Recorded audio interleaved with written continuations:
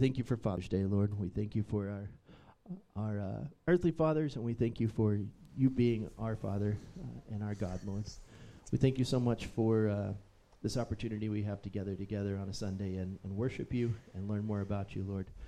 Open our hearts and be with Ben as he brings us your word.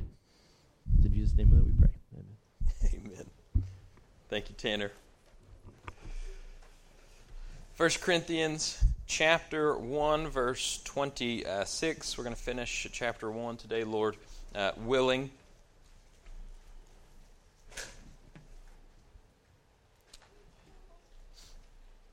I don't know how in tune to Southern Baptist life you are. Probably not that in tune, and you should be grateful for being so.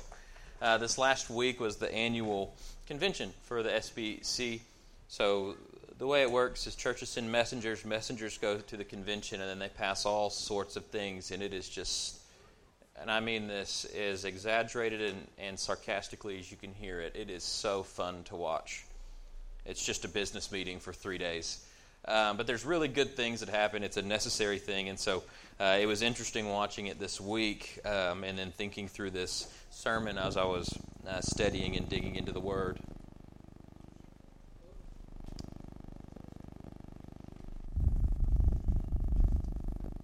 What is it? Yeah, that's right.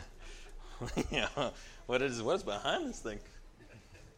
Anywho, some of the things that happened this week, there was some drama within the SBC, sorting out various sorts of things, and it's important stuff. It matters. It matters for us, and it'll matter for our local church. But the response to some of those things is infuriating sometimes. I mean, I have a fan, and I refuse to turn it off. But maybe I'll turn the pulpit mic off, and maybe that was it. Some of the response was infuriating, where you see people taking what's being said and taking things that are being voted on and things that are important, things that need to be discussed, and there's two things that we do with them. We elevate them to this status where if you don't agree with me on these secondary issues, not only are you not Southern Baptist, but you're probably not a Christian, you're probably Methodist or something else. It was a joke. Or we'll take those important things and we pretend like they're not important. And that if we think too much or we care too much about those things, then you're not acting like a Christian, that you're doing all sorts of heretical things. And it's been kind of frustrating to see that take place this week, especially thinking through this passage that we're going to walk through. Because what we're going to see here in this passage, and the main point that Paul's going to give us, is that the only reason you and I have anything to boast in is because the Lord has saved us. There's not any works on our behalf. There's not any value within us. We're not wise enough. We're not strong enough. We're not born to the right families to have any type of thing that we in and of ourselves should be able to boast in. Instead, when we look at the cross and we look at salvation, it should humble us, and then it's the humble who boast in the Lord. That we see social issues for what they are, that we see gospel issues for what they are. They're not too big. They're not too small. They're where they're supposed to be healthy in our lives. So let's pray, and then let me read this passage, and then we'll pray and walk through it. This is 1 Corinthians chapter 1, verse 26 through 31. Brothers and sisters, consider your calling. Not many were wise from human perspective, not many powerful, not many of noble birth. Instead, the God has chosen what is foolish in the world to shame the wise. And God has chosen what is weak in the world to shame the strong. And God has chosen what is insignificant and despised in the world, what is viewed as nothing, to bring to nothing what is viewed as something, so that no one may boast in his presence. It is from him that you are in Christ Jesus, who became wisdom from God for us, our righteousness, our sanctification and redemption, in order that, as it is written, let the one who boasts boast in the Lord. Let's pray. Father, we're grateful that we come to this passage this morning. We're grateful that you've given us this word today, that we can walk through this passage of Scripture and understand what it means to be humble, understand, God, who we should boast in if we're going to boast, who we should glory in, what our sole purpose in life is, which is to glorify you. Pray, God, as we walk through this passage, that you would soften our hearts to your word. Encourage us where we need encouragement. Convict us where we need conviction. And help us to grow in your gospel this morning. It's in your name we pray. Amen. 1 Corinthians chapter 1, we're going to get halfway through. Start with verse 26. Brothers and sisters, consider your calling. Not many were wise from a human perspective, not many powerful, not many of noble birth. Instead, God has chosen what is foolish in the world to shame the wise. And God has chosen what is weak in the world to shame the strong. And God has chosen what is insignificant and despised in the world, what is viewed as nothing, to bring to nothing what is viewed as something. Let's pause there and look. Paul starts and he addresses brothers, right? Or if you have a more, a very literal translation, it just says brothers. If you have a more paraphrased translation, it'll say brothers and sisters. The idea is Paul's talking to this church. It's this group of people. It's not just males, it's not just females, it's this body of believers, this church. So the yous in here are supposed to be y'alls if they would translate it the way that God would have us speak English like Texans. Amen? It's hard for us. And we're going to read through this. And I was talking to Mr. Jones this morning about some passages coming up, that there's some yous in there that in our minds when we read them, we read you and we think singular, but Paul's talking about the church. Y'all. So brothers and sisters, this is not to unbelievers. This is to a church, a fellowship at Corinth, who's struggling to maintain their unity because they've allowed all sorts of secondary, all sorts of tertiary issues to creep into the fold in unhelpful ways. And so Paul is now saying, this is how we're going to sort it out. This is how we're going to straighten out the church. We're going to get you back to unity. And the way to do that is not to press forward and agree in the middle ground. The way to do that is not to press forward with secondary things or tertiary things. The way to get true unity is to step back and to major in the gospel, which is what we have to be unified on.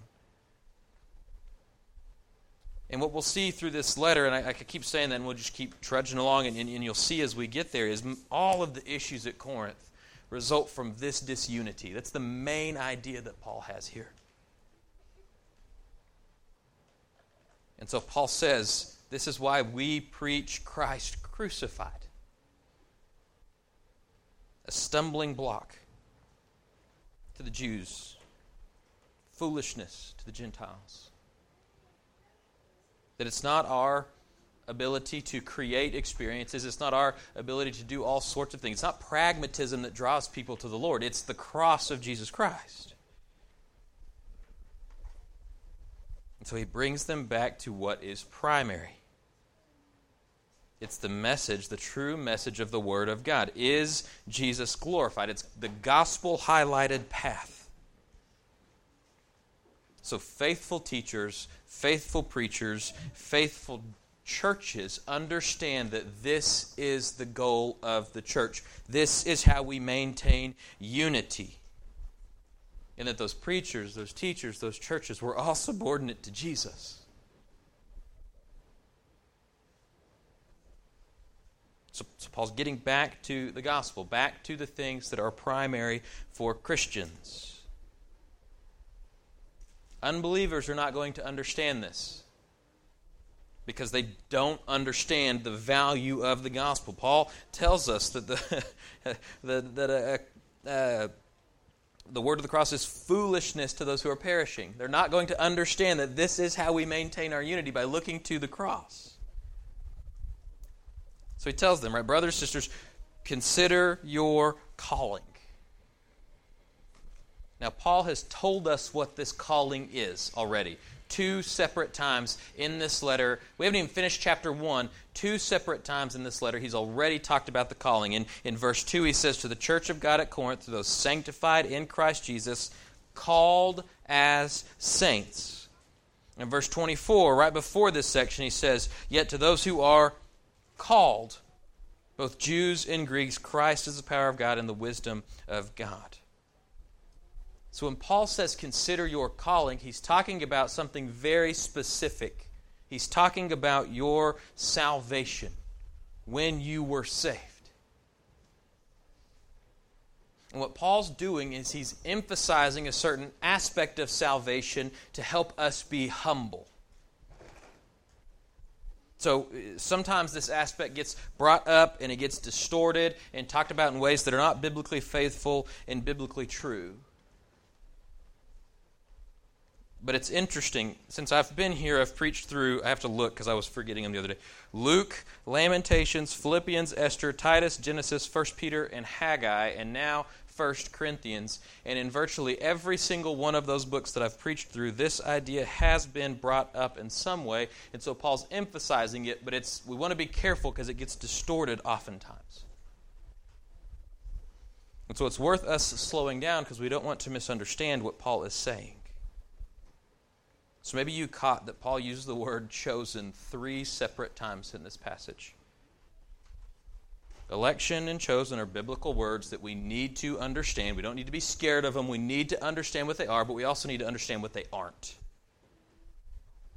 Salvation, there's 2 ways to think through this and look through this that we have to hold in tension and that we have to hold together. Both are true. Both don't seem like they can be true at the same time. However, both are true, and we have to be careful that we hold to them and allow the tension to exist. We are finite minds. God is infinite. So, one tension that we hold to is that God is the one who saves. And it is clear from the Bible that we are saved by God's grace, nothing more, nothing less. We can't earn salvation. We don't deserve salvation, that it's a gift from God. And so those who are saved, as Paul says here, are chosen from God before the foundation of the world for God's purposes, by God's purposes, for God's glory. He is the creator. He is the sustainer. He has every right to do this. He is God, and we are not. Second, only those who put their faith in Jesus Christ are saved.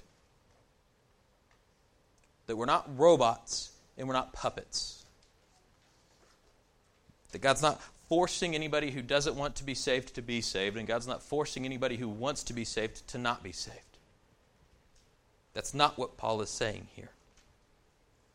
That's not the biblical idea of election.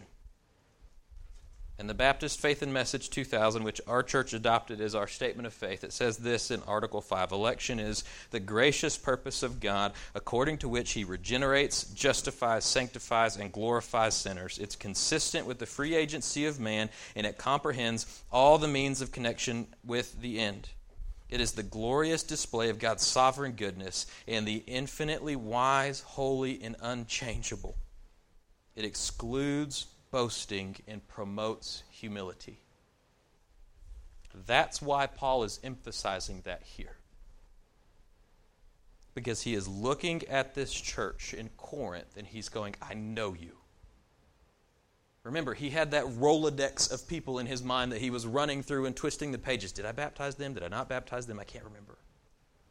He can picture their faces. He knows who they are, and he knows that their struggle is going to be that they're going to either elevate themselves or they're going to elevate other teachers in ways that are unhealthy. And so Paul is emphasizing this. Consider your calling, is what he's telling them, so that they'll understand they're not that great in and of themselves, that it's the Lord, if they're going to be great, that makes them great. They need humility. So I know that this can make us feel uncomfortable sometimes, but it shouldn't. It should stir within you to see that God is far mightier than you and I can imagine. It should bring comfort for us in all sorts of aspects of our life. Think of evangelism. That when we mess up an event, when we fail to share the gospel how we should or when we should, that when we get afraid, when we bobble our words, when we say the wrong thing, that we don't mess up God's plan. That we aren't the Savior. We're simply the messengers. We can think through hard times in our life when death comes to loved ones, when sickness comes, when relationships break, when times get hard, when there's financial problems, when whatever it is rolls on our life and it stresses it out and it makes us frustrated and it hurts us and it wounds us and we can feel like we're just at the bottom and at the end of ourselves, we can understand that the sovereignty of God brings comfort in knowing that all of those things are not despite God, but God is using them in us. That your death that you might be grieving, it may be tragic, but it is not purposeless. And that God's going to use it for His glory. That the relationships that are frayed, that seem like they're irreconcilable, are not messing up God's plan, that He's going to use it for His purposes. That whatever problems that we've got are not necessarily God's way of showing His displeasure with us, although they could be, but rather God's way of reminding you to lean on Him as the provider. And we need to be careful, because you can read all of the Scripture, and one thing that we might try to deduce from this, but it is not true, is that God never wills you and I to sin. We're never in obedience to God if we decide that God wants us to sin. God does not support nor encourage sin. But God will use our sin and the consequences and ramifications for His glory. It's not beyond Him. That's the point that Paul is making. Consider your calling. Remember how you were saved. Paul says not many were wise from a human perspective. Or not many were wise according to their flesh. Not many of you were powerful or influential or strong. Not many of you were of noble birth. You weren't born to the right family. It's like, what an encouragement from the Apostle Paul. You think that the Church of Corinth wrote those words in real decorative letters and then hung them up where they could preach from it? Not many of you were wise. That's us he's writing about. Is it to local people in the local church? Paul knows them. He's picturing them as he's writing these things. He's running through that Rolodex in his head of the people that he knows. And he's like, I know you. And you know that you're not the wisest in the world. You're not the most powerful, and that your families are not the best families according to the standard of measurement that the world's going to use. In and of yourself, Paul's saying you're a bunch of nobodies. You lack wisdom, you lack power, you lack influence, you lack nobility, you lack wealth. Outside, you are not very much.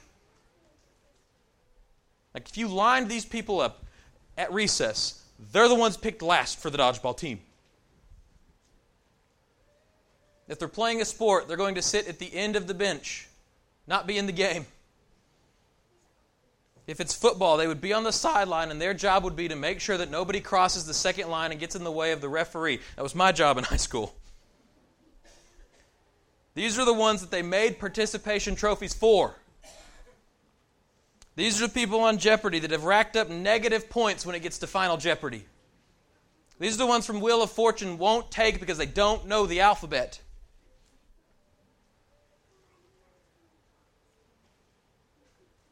These are the people that when you hear their last name, you go, I think I know your mom or your dad or your grandma and your grandpa. And, whew. Paul's writing this to a culture that values things different. It's an honor and shame culture that they're living in. So this would sting.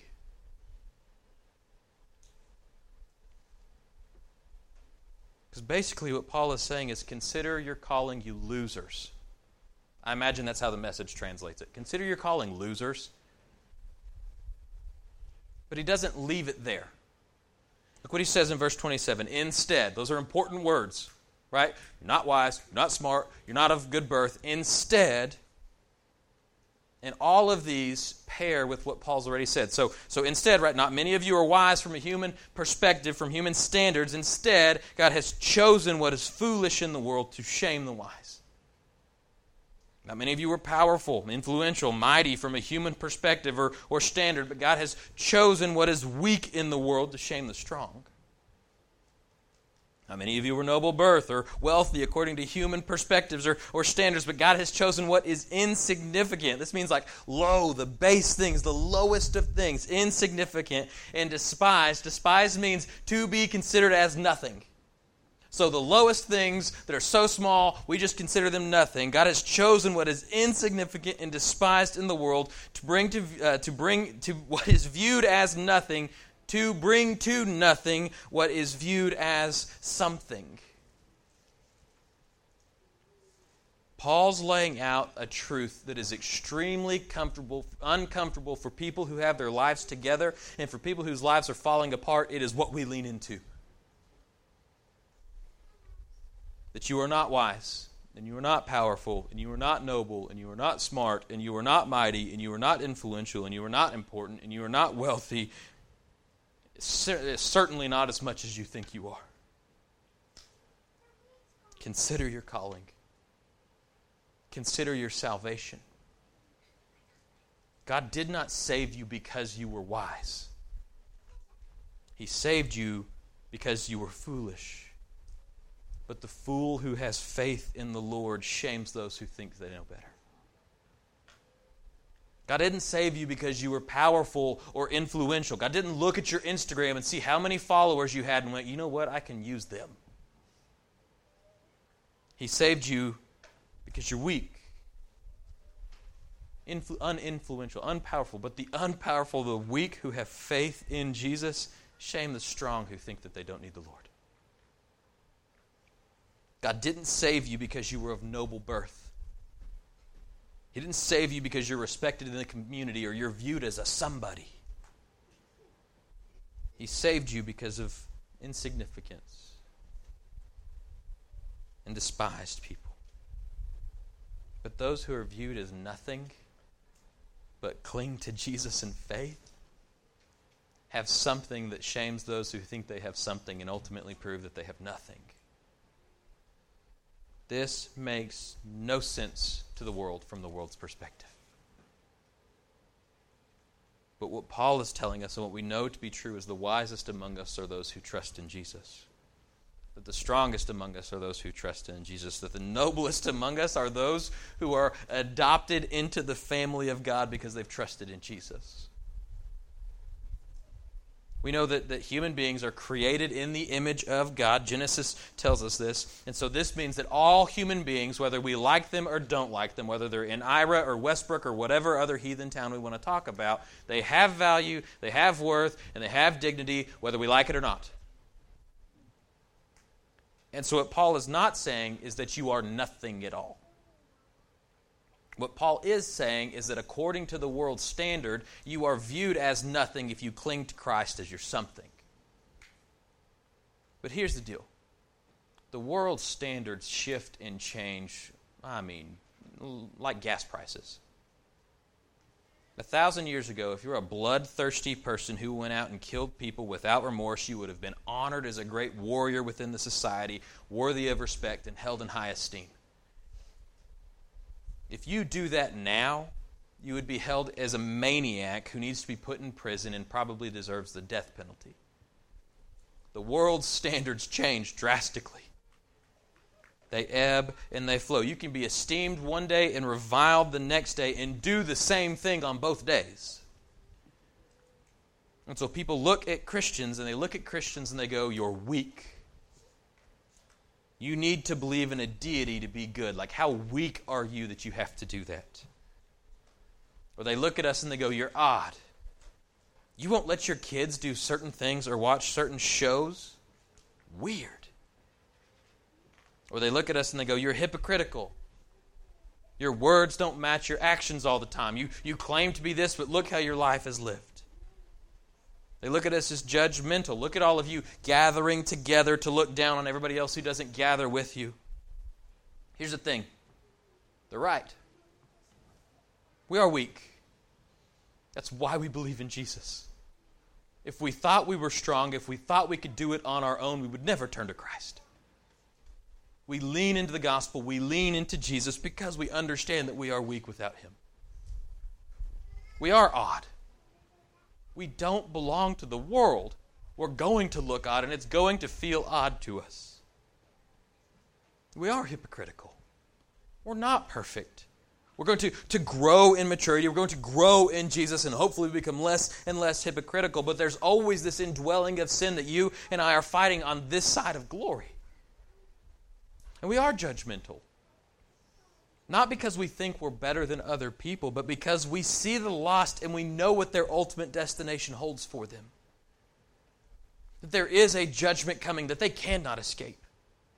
And that it will not be good for them unless they turn and they repent and put their faith in Jesus Christ. And so we lovingly remind them We lovingly share the gospel with them, right? The do not judge passage comes on the heels of when Jesus says, take the plank out of your own eye before you get the splinter in somebody else's eye. So we certainly do that. We take the plank out of our eye before we look at the splinter in somebody else's eye. But if you have a splinter in your eye, you need to know about it.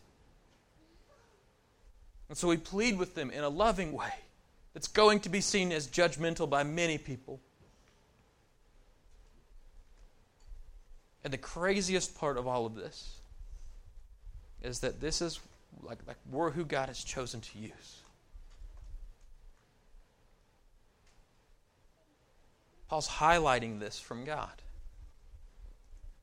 saying this is the way that God has chosen to do it. He could have done whatever he wanted, and this is the way God's done it.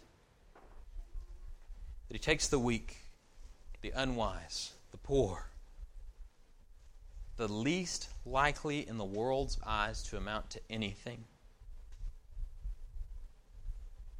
that God passes over the wise, the socially influential, the upper classes. Why? Why would God do that? It's certainly not what we would do.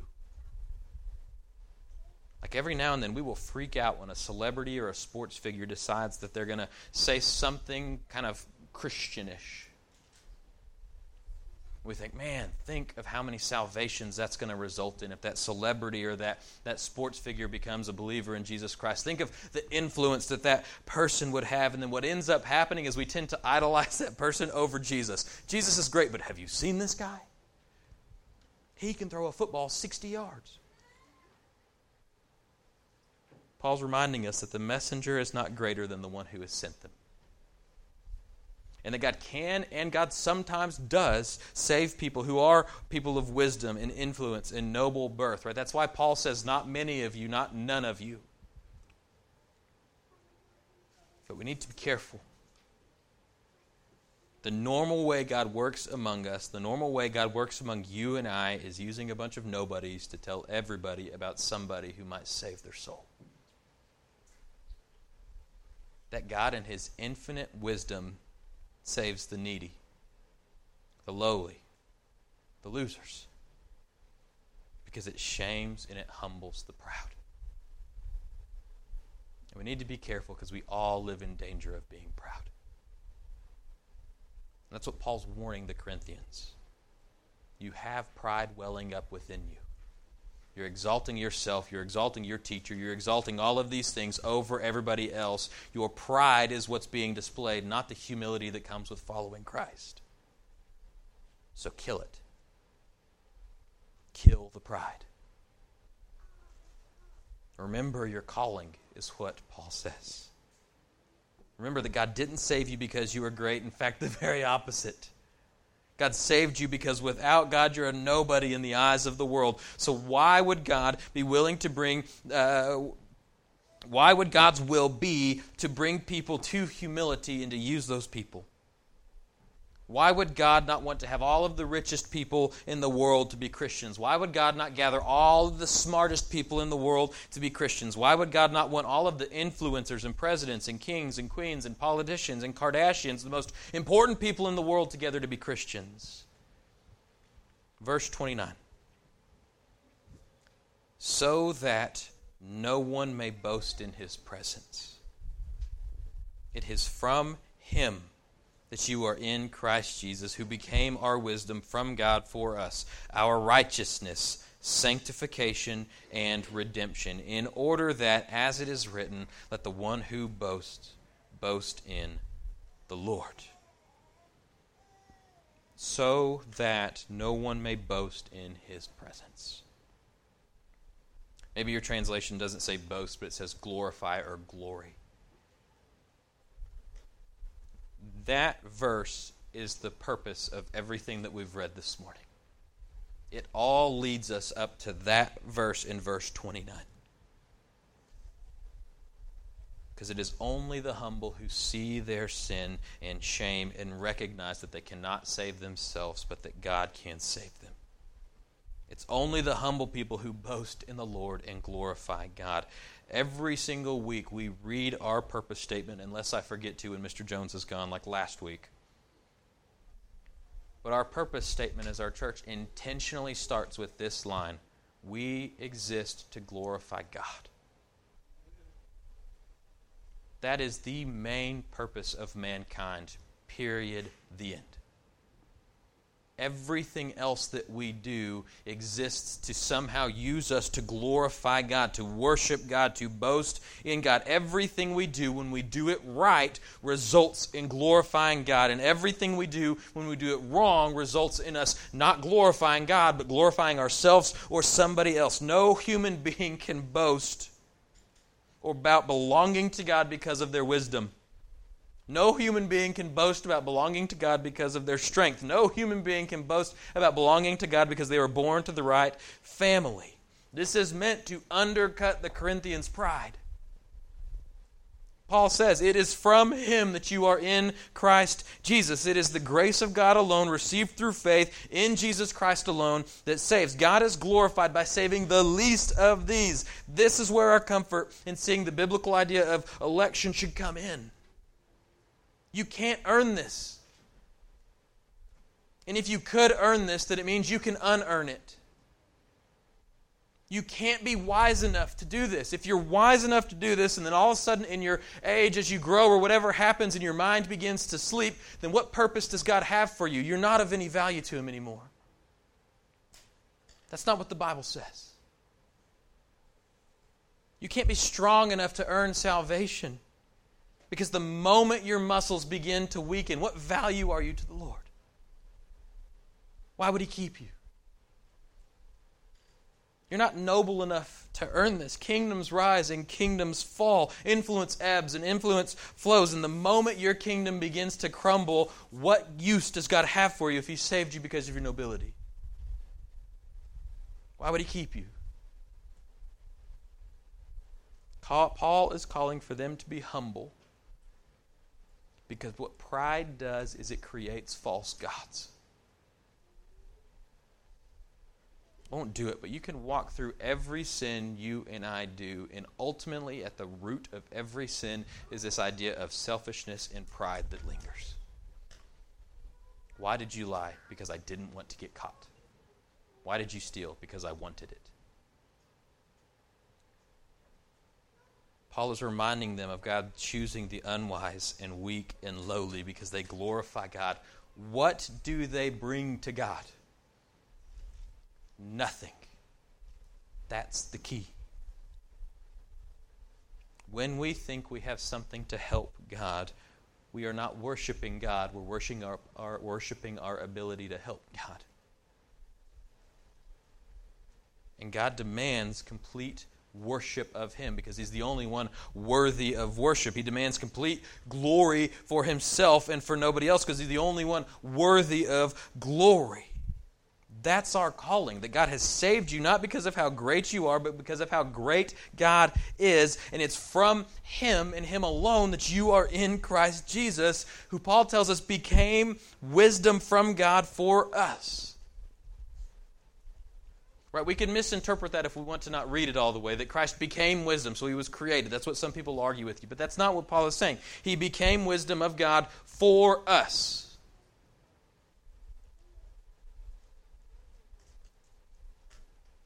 That Christ doesn't make us wise, He is our wisdom.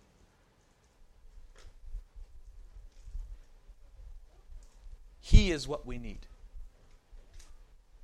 So what is this wisdom of God? Well, Paul breaks it down. He says it's our righteousness. Righteousness means like as someone or something should be. So good, not evil. Right, not wrong. Sinless, not sinful. God is righteous because God is as He should be. And you and I are unrighteous because you and I are not as we were created to be. We are unrighteous. We will not be with God, that we are doomed. And so Christ comes as our righteousness, making us counted as we should be, not by what we have done, but by what Christ has done, the foolishness of the cross. The wisdom of God is sanctification, meaning we're set apart, made righteous, made holy. Your translation may even say pure, holy or pure. But you and I are not holy. We're not sinless. We're not distinct. We're not pure. We can look at our lives and we can look at our past and point to specific instances where that played out, or maybe we can look to our present and say, I can tell you right now where this is playing out in my life, that I'm not pure and I'm not holy. But Jesus takes us, defiled, and he becomes our holiness. It's the foolishness of the cross. That we're not perfect, that we still fail, that we still sin, that we still live unholy lives, but we're fighting against those things and trying to grow in the Lord in holiness more and more, and he's making us more holy every day. That the wisdom of God is redemption. It's the idea of being bought back. That we were in a complete and a full relationship with God, but sin entered the picture and we became enslaved to sin. And in Jesus, by the foolishness of the cross, we have been bought back from the power of sin. Do you see the wisdom of God? It's the cross of Jesus Christ. Here's what we have to remember, what Paul is getting at with the Corinthians.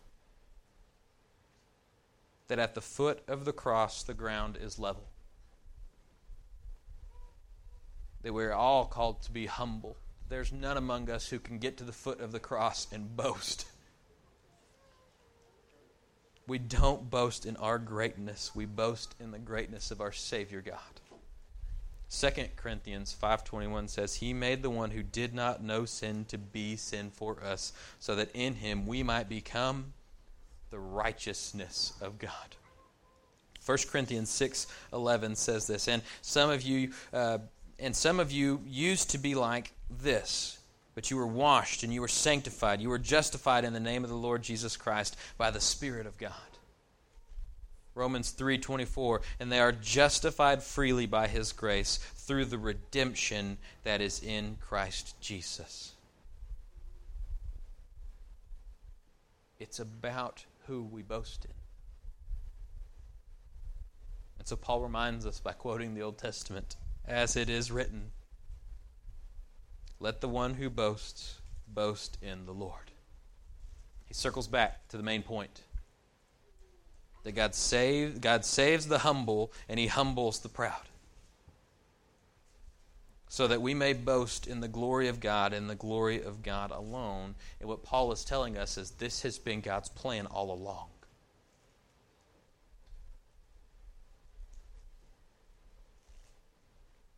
This is how God uses this church and even our church to reach the world. It's not by us gathering together and pretending like we have it all together. It's by us understanding that according to the world standard, we are a bunch of nobodies. And that's okay. And according to the world's standards, we're a bunch of nobodies who gather together and are real with one another. We're humble. We understand that the grace that we need to be saved has to be lavished on all of us, not just one of us. And what that does is to people who are unbelievers, is as they chase all of the fake things in life that make them feel like a somebody, there's always a seed of discontentment that lives in their heart.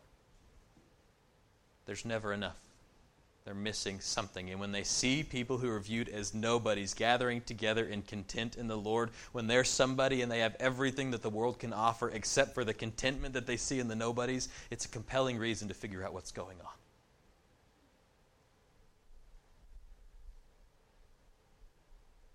I mean, every church, the church at Corinth, Ira Baptist Church, whatever church, the only reason we exist is because God in His grace chooses the foolish over the wise so that no one can boast in Him. That He chooses the weak over the strong so that no one can boast in Him.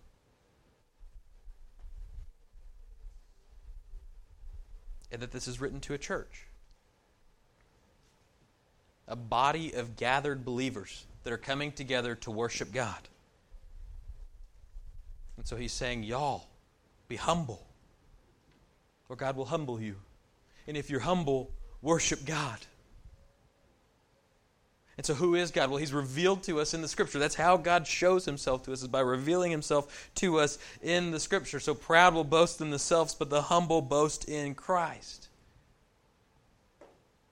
Because it's the foolishness of the cross that is the wisdom of God.